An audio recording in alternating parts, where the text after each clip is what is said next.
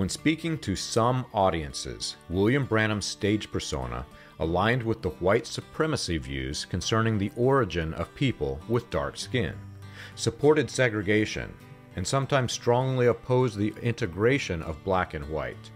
Theologically, Branham's serpent seed and hybriding doctrines were based on the Christian identity doctrines of Wesley Swift.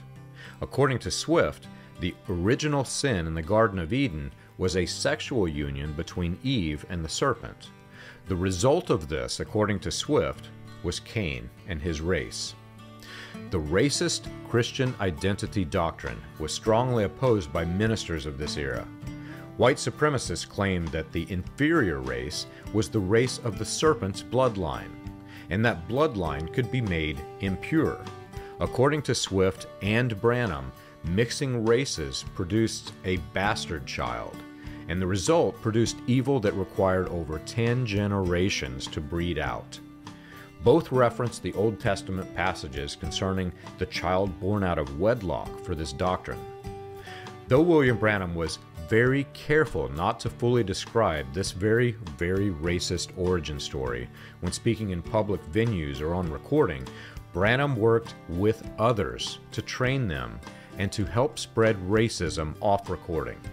One of Branham's closest associates, Raymond Jr. Jackson, explained these details to his church members. Well, it so happens that sin, which began in the Garden of Eden, has been man's great trouble ever since he got here.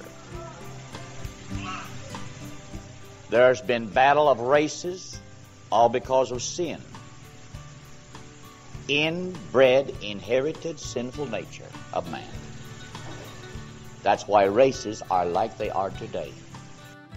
This recording was also kept hidden from the public, but we now have access to a private recording of Jackson explaining Branham's secret version of the serpent seed doctrine. According to Jackson, non-white races were trying to live beyond what their race was intended to be.